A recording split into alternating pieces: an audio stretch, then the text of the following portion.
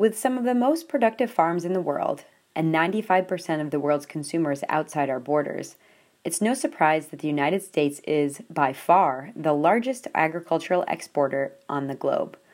But where do all these products go? The first article in this month's Knowledge Exchange Partner looks at the current trade situation to see how trade agreements and tariffs are affecting Northeast farmers. Our second article talks about planning. Planning for this upcoming planting season? What about next year's capital improvement projects around the farm?